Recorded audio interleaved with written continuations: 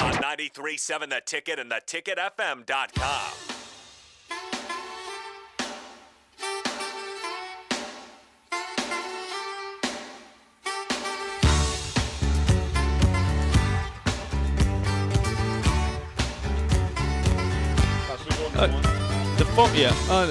We got some phone calls to get to. The Lions are Jags on a Friday. Look at that. The Lions, people want to. They got questions for us. They got comments for us.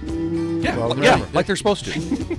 Remember, Bill, I can handle the tough stuff. All the stuff that's technical. Yeah, the technical. If someone's got a question about too deep coverage, or that's your expertise right there. That's where I know that's a little tricky for you, but I guide you through it. He can give you lessons. Yeah. I appreciate that. Yeah. If they ask about what you do, like against 12 personnel, like that P and 10. What's P and 10 mean? Possession and 10. Yes, there you go. Paid attention. Nice. That's good. That's good. It's a good start. Yeah, you want to quiz me on something else there, Coach? Football trivia time. You want to get into that? Yeah. Tampa too. Tell me what the Mike linebacker's doing. Well, they're deep. That's it. That's it. That's not it. Wrong. You're wrong. He's got a wide area to cover. Yeah, it's a lot to cover right there. Yeah, let's go back to the phone line. Okay. Well, you know what? You issued a challenge on Tuesday when you were here, Bill, with Vince in Napa, California, who is a frequent caller to the show. You know, he's called for a long time, so we appreciate Vince in that regard. You offered him a challenge to say, give us something different, a different tag out, different shtick. Yeah, he had like a 3-thing rotation. Yep. And it had to be addressed. Okay. Sometimes you have to have the hard question, and it had to be addressed. Well, let's go to the phone line. We got Vince in Napa, California. Vince, good morning. You're on early break. Go ahead, man. Good morning, fellas. How are you? We're doing great, Vince. Vincent. Yes, indeed. Actually, it's a 4-thing rotation, but I'm going to add number 5, Coach Bush. Outstanding. It's one that you haven't seen. You haven't seen it on film yet. Awesome. You know, right. But sometimes those things are shockers for you. Sometimes too. Also, that's get said on headsets several times. They'll be like, all of a sudden, "Oh, we've never seen that before. That's something new." Like that. So this is our chance. Like that. That's right. Well, let's see. Well, now my other 2 ones that I go to regularly. The other one is you either feel pressure or you apply pressure. Yeah. And another one that I like is, and this is mainly to address opponents before the game. I just say, you know what? If we can't get it on, we might as well get it on. Right. Solid, very solid. Solid. Yeah, and let's see. But anyhow, just a couple of comments. First of all, Sip, we're talking about Dylan Raiola, being back on Nebraska's radar.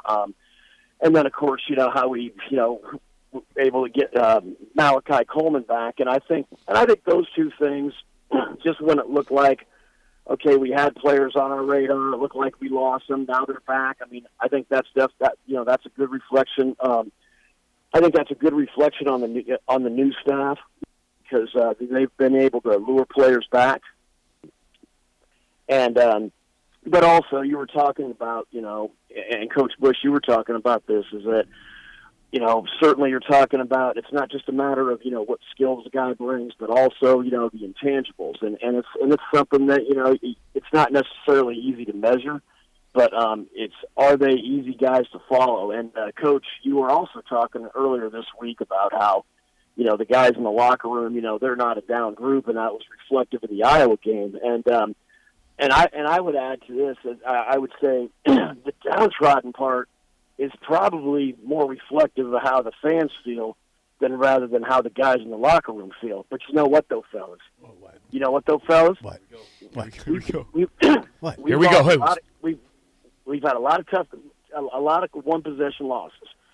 So this next one I'm going to bring out is kind of reflective of us finishing games. You know what it is, though, fellas? When we play 13 games this year, and I'm going to keep speaking it into existence, whether people like it or not. I'm going to speak it into existence. Every team we play, you know what I want us to do? First of all, I want us to fight until hell freezes over, and then fight them on the ice. Let's go! I'm not sure what he said at the end there. We kind of blanked out. I think he kind of blanked out. I think he blanked out. I think so. We may have lost him. I think Vince, are you okay? Are you okay, Vince? Are you okay? Someone needs oxygen there. We need something. Till hell freezes over. And then after that, I don't know what he said after that. 464-5685. What did Vince say after we're going to fight him till hell freezes over? We got that part, and then after that it was something I don't know if any of us made out at all. Thank you. But yeah, nice energy though like that. And also, I think the rest helped. The 3-day rest like that. Yeah, So, I think you're right. Yeah, so that we'll see you next Thursday, Vince. Yes, he's coachable. Next he's Thursday. coachable. Next Thursday. You don't have to have anything new, but just next Thursday. All right. Thank you, Vince. Interesting. Yeah, if you just want to text me personally and tell me what you said. Okay. Derek's here. Oh, yeah, Derek's here. Tell me what you said, Vincent, after we're going to fight until hell freezes over. We got that part. There's something after that was indiscernible. Yeah. It really was. It was indiscernible. It's a nice word. That's a big word. It is. Someone had their thesaurus out today. Did some dictionary. Dictionary. What's my area of expertise? Everything. Right now. Everything. Everything. Okay, we got another phone call. Should we get to it? Sure. Why not? Corey is on line 1. Corey, you're on early break. Go ahead. Well, Sip, your area of expertise is definitely not custard. I'll tell you that. Oh, why do you say that? Why do you say that, Corey? Well, because your donut was almost certainly filled with custard. Why are you? Absolutely. Oh, boy. It was custard. Oh, boy. Yeah. Like it's supposed to be. No, Corey. It was just pudding, like you would get pudding at the store. That's a custard for a donut. Did it specifically say pudding? Well, donut doesn't say anything. No one's ever said, "Give me a pudding-filled donut." That's never happened in the history of donuts. I mean, if you get a filled donut, it's always custard in it. Yeah, unless thank it's you. Jelly. It's essentially pudding. I'm right on this. Fair So enough. just end it. Just end it. I win on this one. And Well, next time you send Coach Bush a one-word status report, instead of saying grinding, just send pudding. That's good. That's good right there. Thank you, Corey. It falls right there with Minnesota. It's a good idea. Corey, thank you. I saw something interesting last week from Bruce Feldman that said he did a piece for The Athletic. He looked at the All-Pros for the NFL. I don't know if it was just this year, if he went back a few years, but the average star ranking out of high school for the defensive side of the ball was 4.5 stars. And the average ranking for the offensive side of the ball was 2.5 stars, which is crazy, that disparity. But I guess the main question I had for Coach Bush was, how often have you evaluated guys and, maybe you thought they just weren't, frankly, good enough, or they weren't a fit for your whatever team you were with at the time, and then you come to see later they turn out to be like a 4-star player? And I guess just your comment on recruiting rankings in general, like how do you see them, and how often do you find them to just be wildly off from your own experience with the player? And thanks for taking my call, and have a great weekend, guys. Awesome. Thanks, Corey. Thanks, Corey. Thanks for calling in. There's always going to be, the ups and downs and the misses. Generally, the misses that I've felt are it's generally not, okay, he's a 4-star, 5-star, whatever. You're heavily recruiting him. Generally, they've passed most of the eye test and number test. It's never really a time where it's like, well, we took someone, he was a 6-foot offensive tackle. Generally, they pass all those. It generally always comes down to the errors are going to be on competitive spirit. Okay. And and then actually truly loving football, which means in football you have to love practice a lot. Basketball, you play 40-some games. All of a sudden, you're playing all the time. You're playing a couple times a week. Then you have a walkthrough. You're going. There's games going. Football's not like that. When you get down and break the whole thing down with the amount of live time that you play and the amount of you put in for the amount of time when the ball's actually snapped and it's a live play. God. They're only like, plays are 4 to 6 seconds long. Man, you put in a lot of work. You put in so much time. So do you have the people that enjoy that part of it, that really like preparation, all the little things with it, how hard they compete, how much they love practice, and then there's always this other thing too is with processing ability. And so that's why when you're doing anything defensively, when you're evaluating people, there's nothing worse than running around cones or anything of that nature. You want to see how they respond off of a cue, a visual cue. That means so all of a sudden like that, just a ball, boom, I move that, boom, they can move at the same time as you. They can process that really fast, and they're not slow blinkers.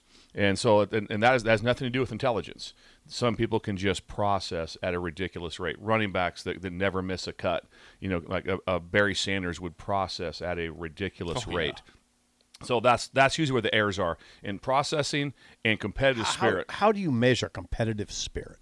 A couple things would be first would be multiple sports. Oh. So it's like you see the guys that the really guys are really good players like that. I guarantee if you take the tight ends, Kelsey and those guys, I really doubt they played one sport. I bet they football plays. They take their stuff off. They go in to the basketball court and wherever or wrestling, and they're also the best at that. And they go to track, and guess what? They compete. They may not win all the events, but they also know that they're with where they're at. So the multiple sport thing means they really like to get out there. And then you look at also. Singular ones also, stand out to me, which would be wrestling.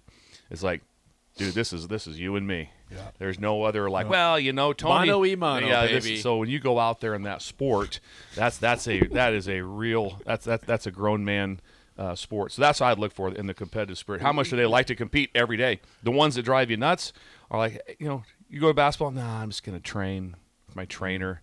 I'm like, oh. That's not good. That's not red flag. Yeah, red flag. You said the Urban Meyer on that staff, they would look at rivalry games. Rivalry games, how they play in big games. Put the rivalry game on. It could be a basketball game too. Go watch them play basketball. Go watch them play like that. If you're if it's wrestling, how is he in the state tournament? How is he in the semifinals and finals? Or how was he in this? Or how was he when he had to go wrestle a guy that was like 1-22? Right. Oh man, he just pinned him in 9 seconds. Who cares? That's what I wondered on the rivalry game. You'd almost want to balance, see how he is in games where they're heavily favored.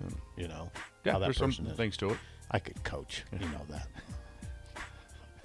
Got to get him on the sidelines here. See Jump on in like that. That's reality TV at the finest.